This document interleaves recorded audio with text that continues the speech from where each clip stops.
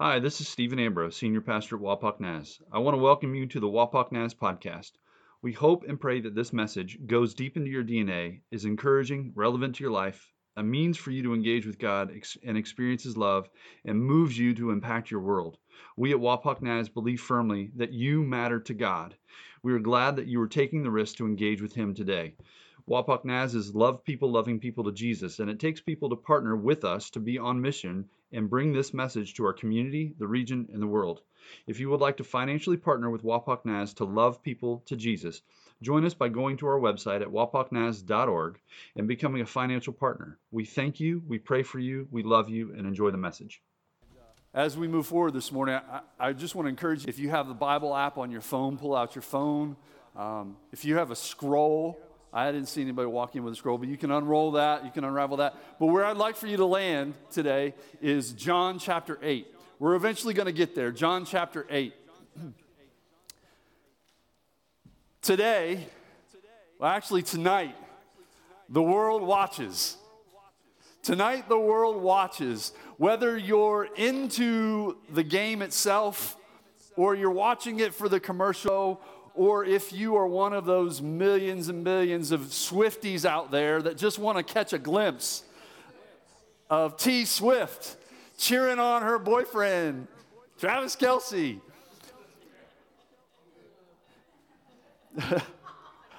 I'm good too, bro. But tonight, the world watches. Quite frankly, of all the gawkers and the watchers, it is expected that tonight the viewership will exceed last year's Super Bowl that was at 115 million viewers.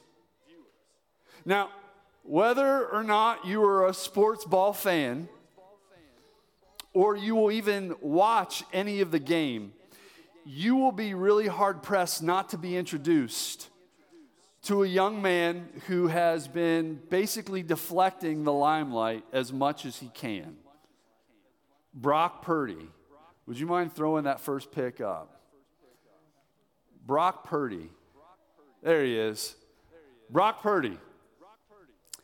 You will be introduced to the quarterback of the San Francisco 49ers. You will hear a lot of talk about him if you haven't already heard. This young man, no one really would know much about Purdy had several events not occurred. One, the second string quarterback of the San Francisco 49ers had to get injured in 2022. Lance, the second string quarterback, got injured early in the season.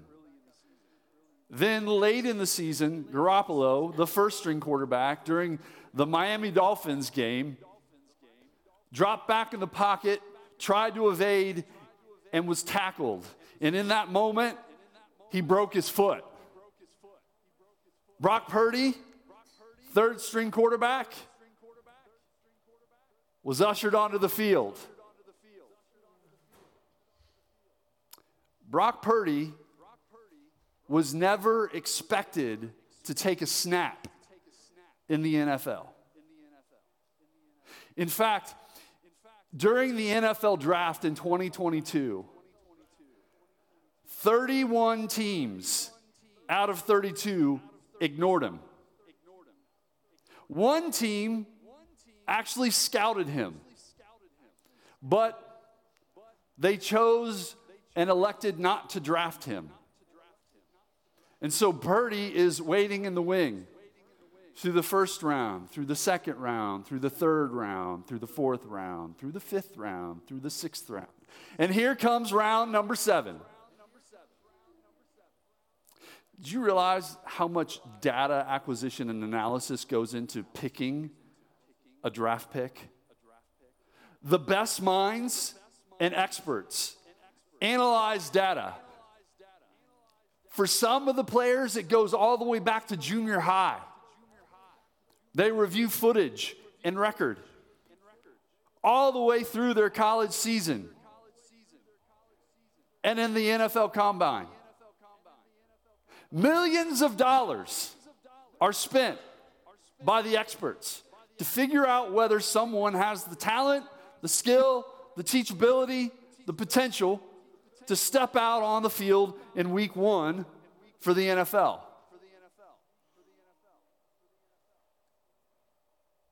And then comes draft pick number 262. They call this draft pick Mr. Irrelevant. Why? Because number 262, the chances for that person to actually make it onto a roster of 53 is slim to none. In fact, draft picks in round 6 and 7, only about 30 to 35% of them will even make it to week 1.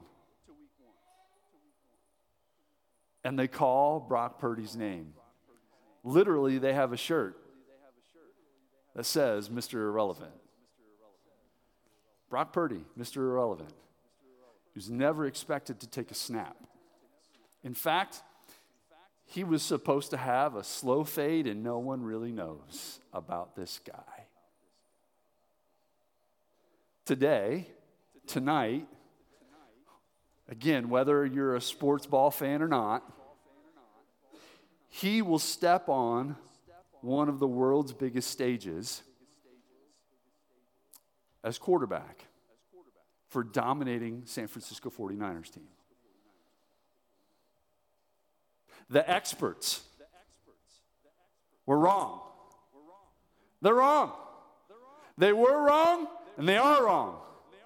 The fact is, experts will never admit that they were wrong.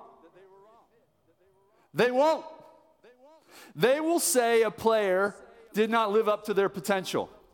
They will say that the player did not live up to the capacity. That something about them, whether they were not teachable or whether they continue to party or whether their ego got in the way, but they will never admit that they were wrong. In fact, the experts right now are trying to really rack their brain around this guy, Brock Purdy, Mr. Irrelevant. And how they're forming the narrative about this guy is that he is a systems quarterback. That means nothing to those of you that are not sports fans or football fans, but a systems quarterback, the idea behind this statement is that if you pull him out of this system, you will see how inadequate he is. When you look at the 31 teams that didn't choose him, they did not choose him because they thought he was too slow, that he was too small, that he was not strong enough, and that he did not have the talent to separate him from the rest of the crowd. The experts were wrong. And they will believe that as soon as you pull him out of the system that protects him, that does not show his flaws and his inadequacies, as soon as you pull him out, you will really find out that he is Mr. Irrelevant. And that he has no relevance to the game of football or the NFL. Brock Purdy, Mr. Irrelevant. For all of us, for many of us, I think there's this idea that we carry out in public that we think we're the number 1 draft pick. But when we go behind closed doors and we review the data of our lives, all the data acquisition of ourselves, and we look at ourselves in the mirror, I think some of us will find that we believe that we're Mr. Irrelevant to the world around us, that we're Miss Irrelevant, Mrs. Irrelevant to the world around us, that we're just longing for someone to look at us and see the goodness within us.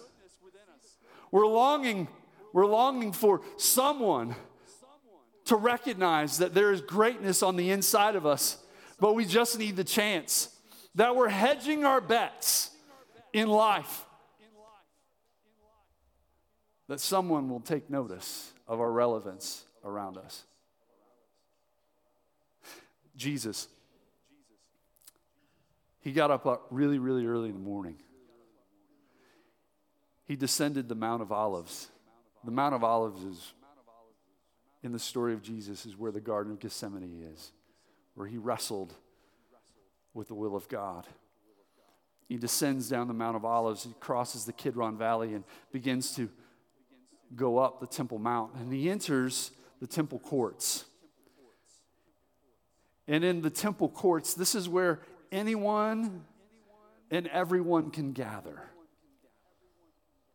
Whether you're Jewish or you're non-Jew, the Bible calls the non-Jew a Gentile. We're all Gentiles in this room.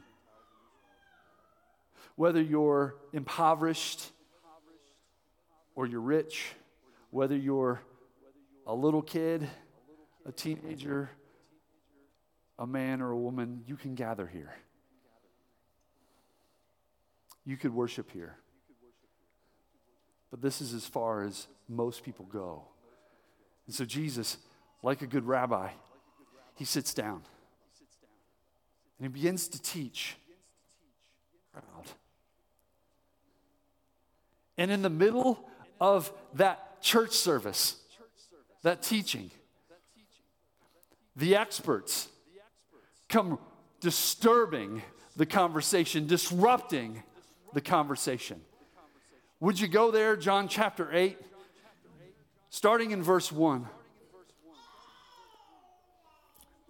Thanks, Peyton. That's a great segue. But Jesus went to the Mount of Olives. At dawn, he appeared again in the temple courts, where all the people gathered around him. And he sat down to teach them. The teachers of the law and the Pharisees, these experts of religion, brought a woman caught in adultery. They made her stand before the group and said to Jesus, "Teacher, this woman was caught in the act of adultery. In the law, Moses commanded us to stone such women. Now what do you say?" They were using this question as a trap in order to have a basis for accusing Jesus. I know, really disgusting, isn't it? Humanity can be so cruel, can't they? But Jesus bent down and started to write on the ground with his finger. When they kept on questioning him, he straightened up and said to them, "If any one of you is without sin, let him be the first to throw a stone at her." Again, he stooped down and wrote on the ground. At this, those who heard began to go away one at a time, the older ones first, until only Jesus was left with the woman still standing there. Jesus straightened up and asked her, "Woman, where are they? Has no one condemned you?" "No one, sir," she said. "Then neither do I condemn you." Jesus declared, "Go now and leave your life of sin." Father, in the next moments, I ask that it's your Spirit and your word that speaks very clearly. Regardless if I fumble and bumble and I don't make sense, I really just ask that it's you that speaks to our souls. And that we hear the voice that we've longed to hear our whole life. Yours.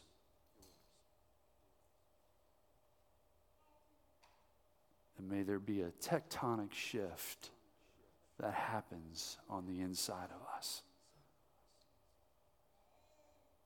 It's in your name, Jesus, that we ask. Amen. The experts. These experts on religion. They have all the data, excuse me, they have all the data and analysis. They know it all. And they come crashing, bursting into a church service with Jesus, the Messiah, the Son of God, having the conversation. And with them, they drag in a woman, more than likely, at best, scantily clad, if not naked. And they stand her in the middle of this moment. My guess is they planted someone. That's my guess. They planted someone lying in wait to catch her in the act. And as soon as they saw, they captured her and forcibly removed her from wherever she was. And they dragged her in front of Jesus and the crowd, dehumanizing her in the process. And they begin to question Jesus. This woman was caught in the act of adultery. The law says that we must stone her. What do you say? Here in this moment, I find it very interesting that those who are the experts, they bend the truth a little bit. They skew reality. For the law that they're pulling from actually applies to a virgin promised to be married to a man. And the law actually requires that both of them be stoned. It's very obvious and evident that there's no guy in the presence. We have two people on trial here. We have a woman, and we have Jesus. And we have the experts controlling the room, wanting to trap Jesus. They asked Jesus a question. What do you say? What do you say? Up to this moment, my heart goes out to the woman. I have compassion for her. She's a pawn in a game. She's being dehumanized, and all of her dignity has been stripped, regardless of the choice that she made. And it's public. It's before everybody. She has nowhere to hide. But then the experts ask this question, Jesus, what do you say? And then I step back as I read it. And I go, Jesus, what do you say about me? I think this is a question that the experts are asking. It's the same question that you and I are asking God himself. Jesus, what do you say about my life and my lifestyle? Jesus, what do you say about my mistakes? Jesus, what do you say about my failures? Jesus, what do you say about the consequences that have been following me my whole life from my past? Jesus, what do you say about my success and my talent and my skill? Jesus, what do you say about my untapped potential? Jesus, what do you say about my anger towards you and towards God for the things that you didn't show up for? I find myself asking the same questions. But I don't think I'm alone.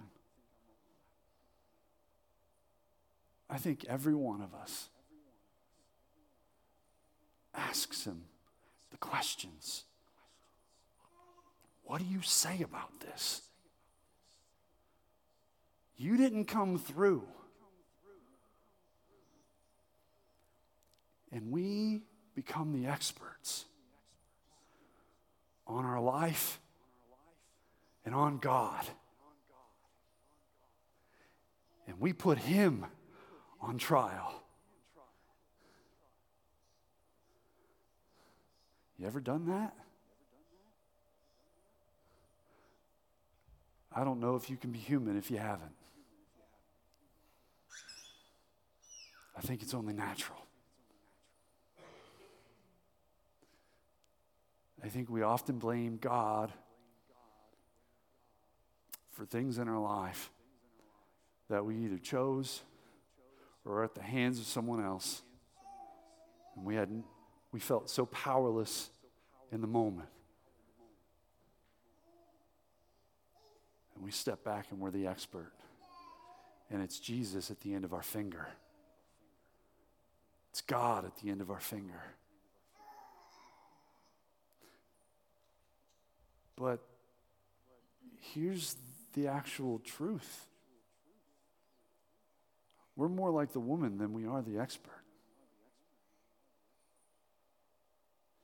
And if anybody in that room, and if anybody in the arena, it's Jesus. That's the expert on the human heart, on the soul of each human being. He's the designer. He's the creator. Now, I find it really intriguing. Does Jesus even respond to the question? The accusations? With the woman standing there in the middle of the crowd? What do you say about this? This is why I like Jesus. There's no one else. If you look at Hinduism and Buddhism and Islam or any of the other world religions, there's no one else like Jesus Christ and will respond like him. What does he do? John tells us he bends down to the ground and he starts to write with his finger in the earth, moving dirt. Now, perhaps, maybe he's hearkening back to the moment that the finger of God wrote the commandments on the tablets in the law of Moses. Perhaps it's hearkening back to Daniel chapter 5, where there's this human hand that appears and writes on the walls of King Belshazzar. Translated, numbered, weighed, and divided, foretelling the king's life is about to end. Maybe Jesus moving the earth is reminding everybody that's standing there, yelling at him, that it's from dust they came, to dust they'll return. And that it's by the hand of God humanity was formed. I don't know. I wish I knew what he wrote. Don't you? But what's evident in the moment is that all eyes have moved to Jesus, to what he's doing in the earth. The eyes of the experts, the eyes of the crowd, you know who they're not on? The woman. The woman who knows that her life is hanging in the balance. The woman who knows very clearly the sentence that belongs to her. So Jesus diverts the attention to him. See, Jesus understands something about the human heart, about our propensity. See, he understands however much we are full of bitterness and anger and resentment, however much we want revenge, whether it's on another human being or we want God to stand trial, he understands that those blind us to the true condition of our inner being. That we fail to see ourselves for who we truly are.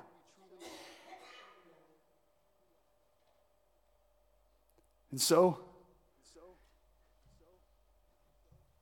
he writes, and then he comes back up off the ground. Again, all eyes on him. Brendan, can you put that up there? He says something to the whole crowd. Let me reread it just to make sure. If any one of you is without sin, let him be the first to throw a stone at her. See, Jesus doesn't answer the question. He doesn't answer the accusation or the allegations. Because it is a trap. These experts think they have Jesus cornered. If he says stone her, then he's now stepping over the barrier of Rome, putting himself in the position of Rome. Because the only person, the only agency that can execute is Rome. No one else. But if Jesus says not to stone her, now they got Jesus cornered as he's contradicting the law of Moses. He loses credibility. The movement that he has begins to die, and no one will listen to him any longer. What does he do? He reminds them of the condition of their soul. If any one of you is without sin, you be the first to stone her. Scriptures declare very clearly that Jesus himself is the sinless one. The only one in the arena at the moment that can declare whether she should be executed or not is God himself. No other human being. I find it interesting how easy it is as a human being to become critical and condemning and judging of other people. It's like we're here and we need the high ground on other people. We need to judge them and be critical of their life so that we feel better about ourselves. Mr. Irrelevant. Miss Irrelevant. We want our lives to be relevant, to have meaning and significance. And the best way and the easiest way is to cut everyone else down at the knees. But Jesus, no. He understands that religion gets in the way too. He understands that religion will move us where our heart naturally goes. Arrogance, self-righteousness, legalism, and then condemnation on everyone else. We've got it made. Not you. But we're all stripped. We're all exposed. We're all naked before our Creator. Naked we came and naked we will go. We're all exposed. He understands that the more you press religion, the more you move into that direction, the further and further away you move from what your soul really needs. Grace. Love. Mercy. Grace is getting what you don't deserve. Mercy is kind of the opposite. So we deserve something that we didn't get. The woman stands, deserving judgment. But yet, the experts, they're found numbered, weighed, and divided. Kind of like the Knight's Tale, where he stands over him. You've been weighed and measured and been found wanting. What a great line. It's all of us. And as soon as he declares, you without sin be the first to cast a stone at her, he goes back down, diverting their attention away from her again. The white knuckles of condemnation and judgment, holding the rocks, ready to go, they drop. And from the oldest to the youngest, they leave. Even the crowd that came to listen to Jesus, because all had been convicted.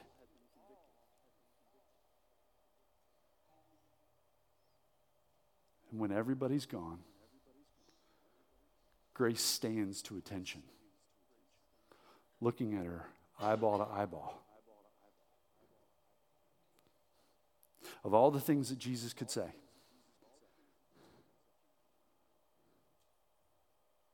he says, where are they? Of all the things he could say, look, I know what you did. Man, you're lost.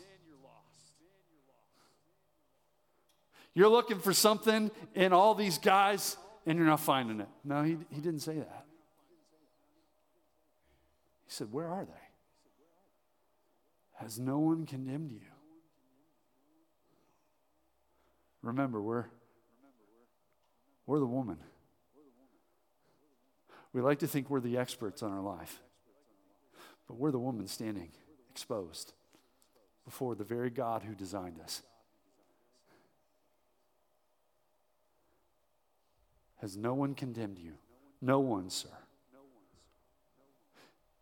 Neither do I. Folks, mercy and grace, they triumph over judgment.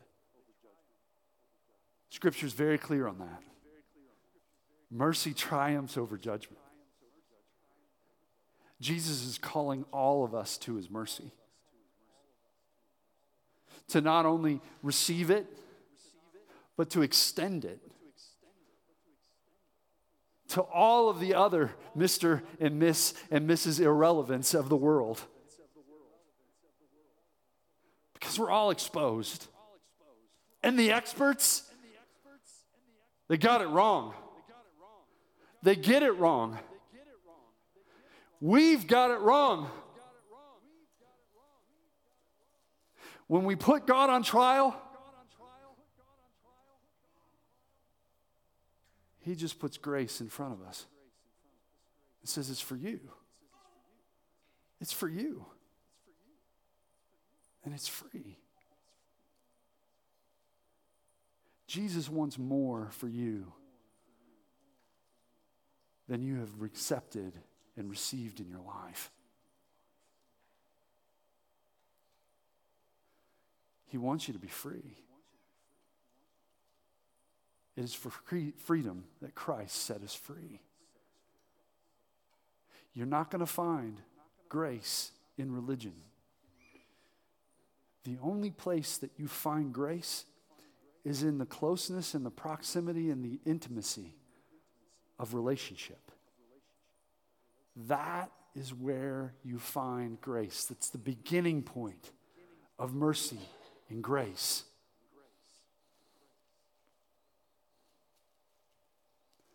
No one has condemned you, neither do I. Doesn't leave it just there.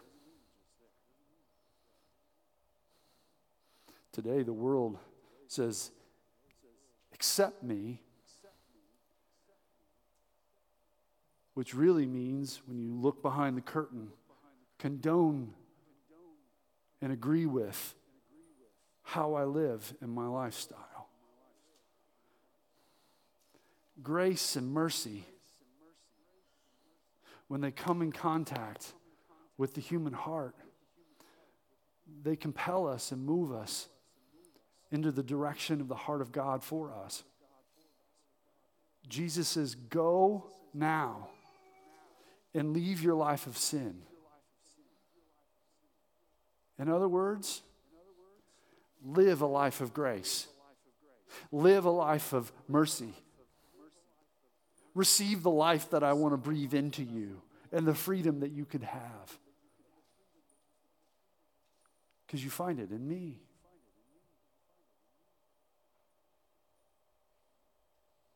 So today, there's not one of us in the room that's irrelevant. When Jesus locks eyes with us, he understands that your life has meaning and significance, that it's not a pawn in a game. But you carry the dignity that comes with the image of God himself. You. Whether you're in your 90s or you're a teenager, still trying to figure out life. You know what? I don't think you ever stop trying to figure out life. That's why we come to the one who is life. Jesus said, I am the resurrection and the life. Would you mind just bowing your heads for just one moment?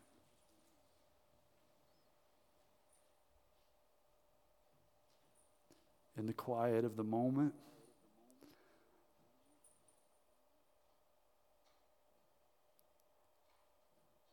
I just ask that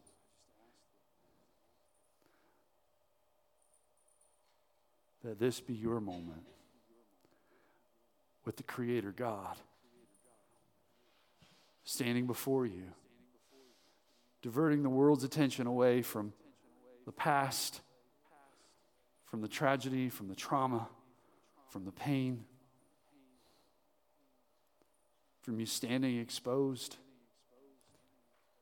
And he's extending grace. The only way you can access that grace is through him.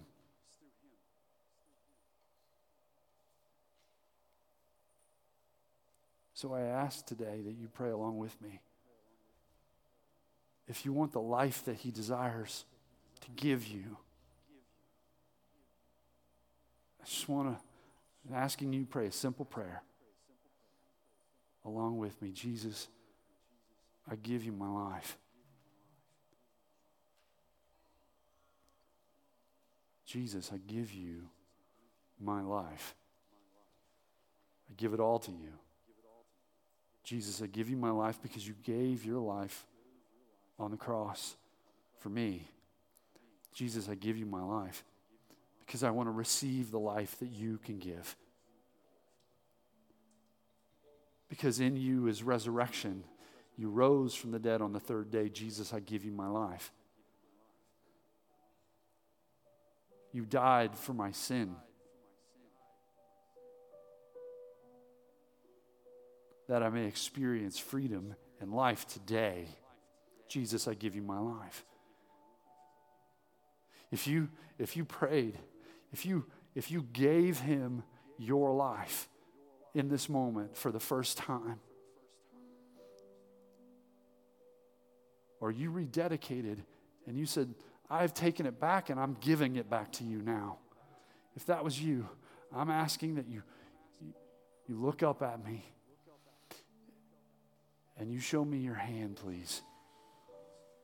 Praise the Lord. Praise God. Yes. Praise God.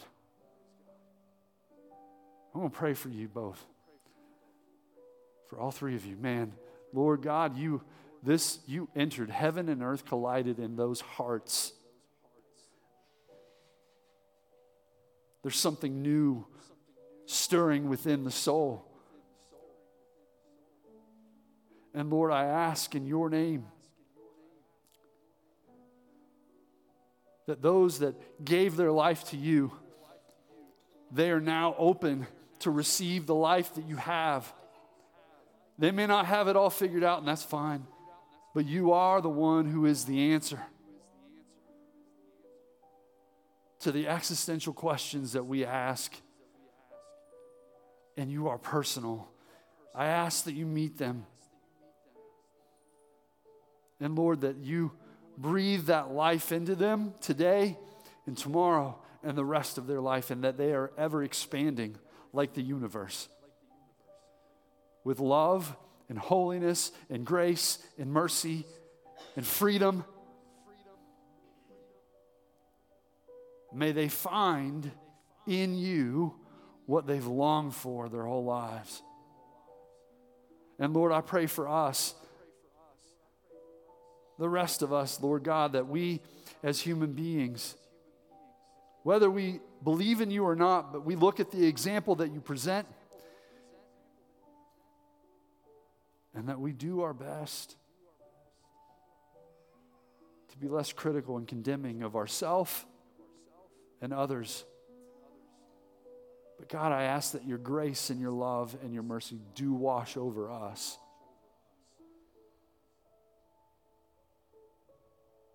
May we meet with you outside of this time this week. Will your Spirit draw us into your heart and who you are? And when we tell ourselves and the world tells us that we're irrelevant, that we bring nothing to the table, God, will you remind us that we are yours?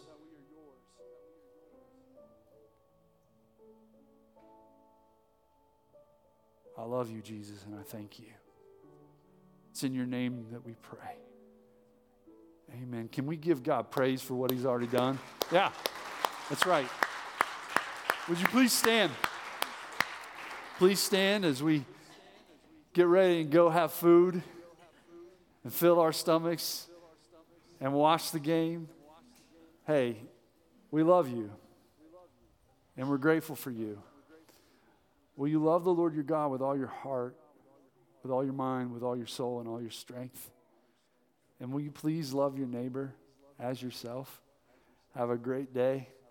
We'll see you soon. Go Bengals. Thank you for listening to the Wapak Naz podcast. We hope you are moved deeply to step into God and the hope and future he has for you, and that you are moved to be salt, light, and yeast in your community and to love people to Jesus.